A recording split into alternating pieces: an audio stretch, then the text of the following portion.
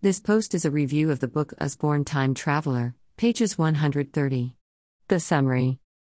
This is a historical text that takes you on a journey of historical time periods: the Knights, Vikings, Romans, and ancient Egypt.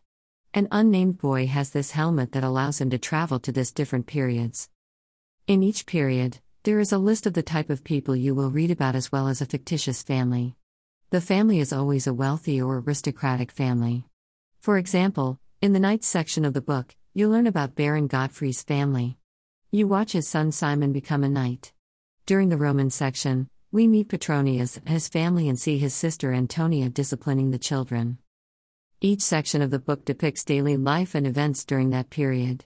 For example, during the Viking section, there is preparation for a raid on a village. During the Egyptian section of the book, you get to witness a trip to the market as well as a feast. You also get to witness Baron Godfrey's castle survive a siege from a rival nobleman. The good. This book provides examples of the clothing, food, language, and other customs of each culture.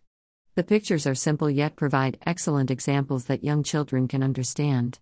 The fictitious family used in each section helps pedagogically as children can relate to the idea of a family, and this knowledge helps them to understand the complex aspects of each time period's culture and ways. Watching the families interact with their world was always interesting and helped in making this ancient history interesting and relevant. From Keys walking to school with a torch to the funeral of Olaf, it seems as if you are actually there for the small experiences. The bad. It's hard to find any complaints about this book.